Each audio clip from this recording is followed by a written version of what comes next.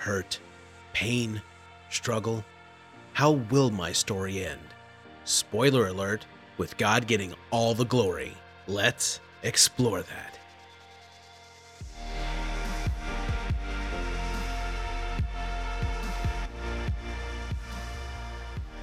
Hello and welcome to the Exploring Recovery Podcast. This is the podcast that takes a closer look at a life lived in recovery. I'm your host, Shane So Psychic. It is February 24th, 2022, and since my last episode, I've really been struggling with this irrational fear that I will turn into some workaholic if I go all in on my projects, even this podcast. It is strange that I feel this way, and while I don't know where it stems from, I do recall my extreme nature of all work and no play, but then all play and no work, struggling really to maintain a balance. I am excited to share that I'm close to finishing my second step study. The journey continues, and have finished my testimony, which I'll be sharing later this year. It will be the first time sharing it in public, and despite my theater and public speaking training, I'm still a bit nervous. However, being nervous isn't exactly a bad thing. It was once said to me that this director would be nervous before every one of his broadcasts. See, what he used to do is work for, this guy was a professional director, and he would choose which scenes would happen on a live broadcast, typically sports. And he would say, no matter what show I went into, no matter on what level, I was still nervous before every show. If he wasn't nervous, that meant that something was wrong, and most of the time, he was correct. So despite feeling nervous, I still am kind of excited to be able to finally share my story. As I always kind of say from Colonel Grossman's book on combat, pain shared is pain divided. I also want to take a second and touch base with everybody listening to these because I've kind of had a structuring issue in my brain. I wanted to do these yearly thankfulness videos, which will be coming out pretty soon, that just kind of cover a reflection upon 2020 and 2021 in terms of the things I'm thankful for. And then I kind of got this idea, what would really be great is if I go and make that kind of the yearly kickoff for each new season. Now, each new season, I'm just kind of calling that a year of my life. So as 2020 came to a close, we kind of tackled some of the content from that year at the beginning of season 1. And as 2022 kicks off, I'm thinking what would really be good is to start off with the thankfulness video and then go right into this year's. So technically this is content for season 2, but without trying to be too confusing, I'm going to just start doing it that way moving forward. And while this is technically part of season 1, what we're going to do moving forward is really kind of lump the rest of the year in with season 2 and kind of go with it. So with that out of the way, let's get down to business with today's episode.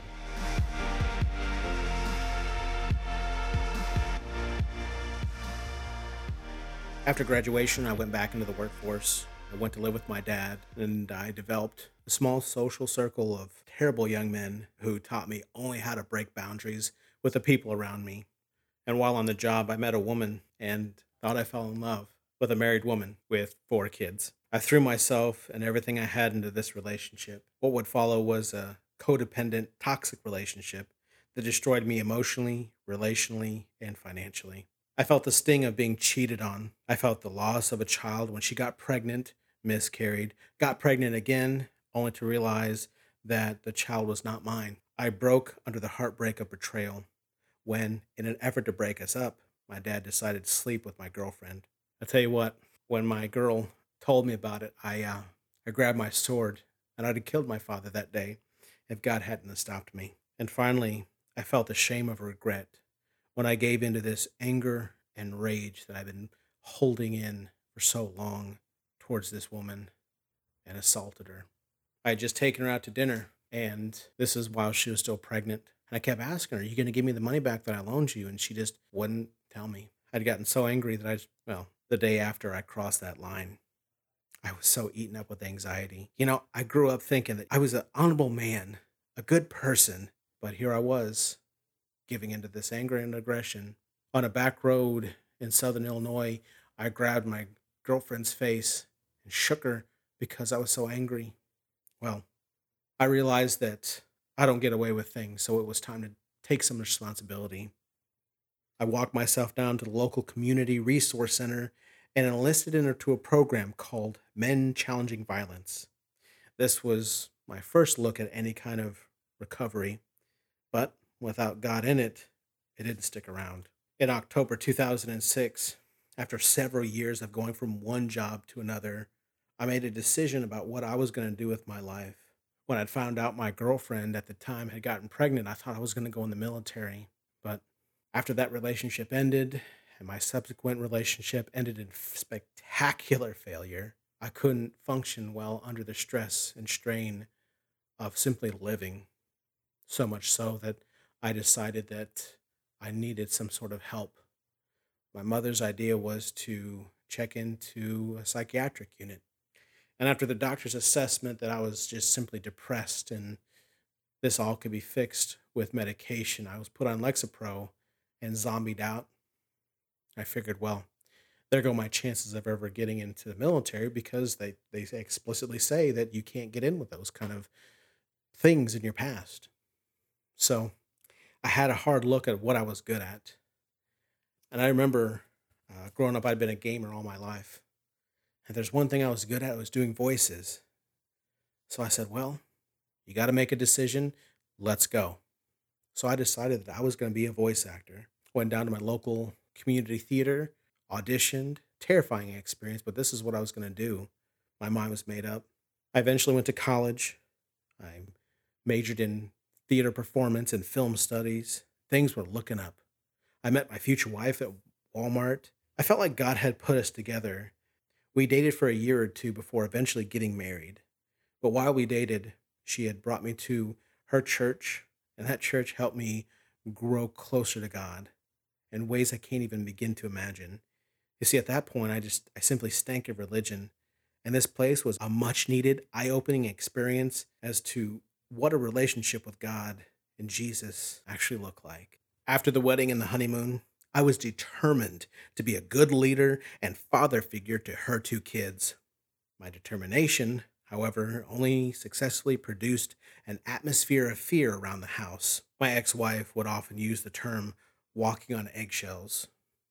I was unaware of my highly critical and dismissive conditioning, molded into place by my mom. I realized too late that my mindset was setting me up for disaster. I believed that what my family did would then reflect poorly on me, and any of their poor choices would end up causing this shame of being embarrassed to then, of course, drive up feelings of anger. And in turn, I would employ manipulative control habits in order to deal with the situation. And as my marriage continued, I grew more and more violent. I tried. I tried really hard to get this anger under control. And with God's help, yes, it it was working. But it wasn't enough to save my marriage. And it all came crashing down one night. See, I was on my way to go to bed, and as I made my way upstairs, I turned to my stepson's room and I saw the light on. This is about 1 in the morning. This kid was notoriously hard to get up in the mornings. And as I opened the door, several sets of circumstances, things that should have been done that weren't done, exploded in my mind. And for the first time in our marriage, I hurt my stepson out of anger. About a day later, I ended up going to jail. I was being charged with child abuse by injury. And I know full well what they do to child abusers in the jail system. And for 32 terrifying days, I wondered if I was going to make it out of there alive. The whole trip ended up being an amazing experience that grew my relationship with God. I want to be tried by fire? Well, they was opening up the furnace for me. God was with me during that whole journey, keeping me safe. It's in jail that I had this divine encounter with the Lord. And I learned firsthand just how much He loves me. I would essentially call that my coming to Jesus moment. Now, only by the grace of God did I make it through jail alive. I was put on probation after that, and I was taken in by a good friend from work. My life?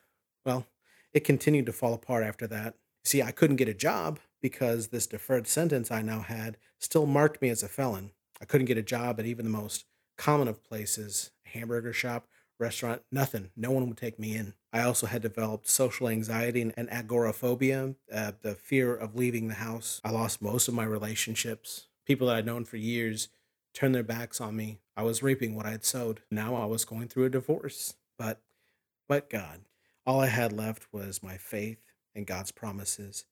And really, that's all I needed. I knew that I had issues, and I knew that I didn't want to be a slave to them forever. So I decided to get some help, which would eventually lead me to celebrate recovery. You see, I was on this new path, actively engaging every and all past hurts, habits, and hangups. This engagement, this process, it isn't easy. It may look like it, but it took a lot of time, persistency, and consistency. And I still have issues and problems that need working out. I spent years following the steps outlined in the CR program without actually having been to a CR. I done quite well for myself the years after jail, going to therapy, going to different programs that I knew of. But in the last few years, I felt that I was falling back into my old habits, and I desperately didn't want that. And it just so happened that God recently placed me at a new church, which just so happened to have a CR program. So I jumped into my first step study and I got to work. I connected with the material and realized that by the Holy Spirit's leading, I'd been following the steps without even knowing it. It was confirmation that I was on the right path. And over the course of the next year or so, I made the choice to continue to be open and honest about who I was, what I did, and who I wanted to be, a man of God. I made a choice to be upfront about everything, no matter how embarrassing it was, big or small. I refused to harbor my mistakes any longer. So each week, I met with the men in my group and I shared my struggles. And in turn, I sat and listened to theirs. I helped them heal with my ears because pain shared is pain divided. It was such a freeing experience. As it is written, confess your sins to each other and pray for each other so that you may be healed. James 5:16. Even after that first 12 step ended, I realized that this work, it was only the beginning. There were so many other character defects that needed attention. I still struggle with stewarding this loneliness that I feel sometimes. Self gratification, ruminating, aggressive thoughts, and the paranoia of being accused. It was also in that first 12 step that I realized that it was time to give back, pouring into others as God had poured into me, mentoring others through my story. As it is written, therefore go and make disciples. Matthew 28:19. In the past few years, I've been laying the foundation for a podcast named Exploring Recovery that continues my story, the story of a life lived in recovery. I continue to write my first book, 32 Glorious Days in Jails, detailing my life during jail and probation in hopes of providing a testimony of hope to those in and out of jail and to all who walk the recovery path, a path that acknowledges the need for Jesus in our lives every hour of every day. So for those fresh to the walk, I'll say this. Make it a habit of showing up, even if it means just sitting out in the parking lot for 5 minutes. Show up. What you hear here will take root and you will see change. As long as Christ is the center of your life, he will not leave you or forsake you. He will make you a new creation in Christ. This is my story. It's not over, but I do hope that it helps with your own walk. Thank you for letting me share.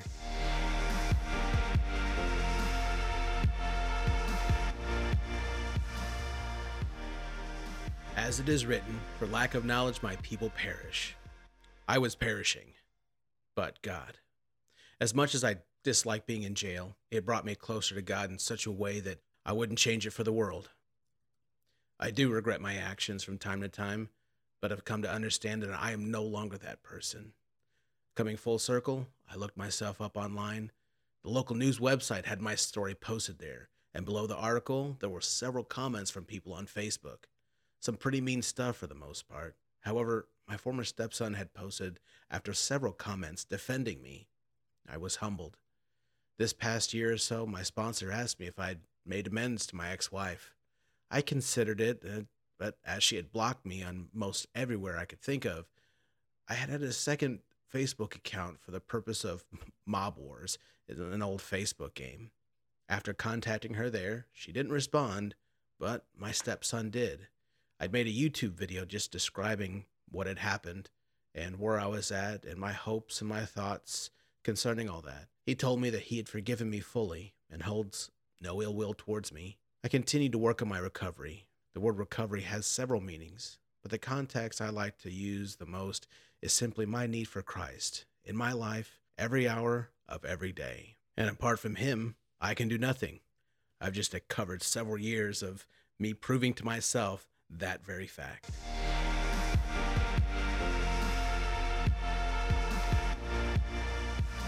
And that is going to do it for this episode of the Exploring Recovery podcast. Come back next time as I will be going over the greatest moments from 2021 in our Count Your Blessings special that we started at the beginning of season 1 and continuing that into this year. I know it's February, it's a bit late, but I wanted to start this year off reflecting over what God's done for me in the year 2021. Also, be sure to check out my blog at sopsychic.com for more resources and posts to help you in your journey. That's TSOSAIKICH.com. If you like what we're trying to do here, please subscribe and share it with someone it can help. Thanks again for listening. So long, and we'll talk again real soon.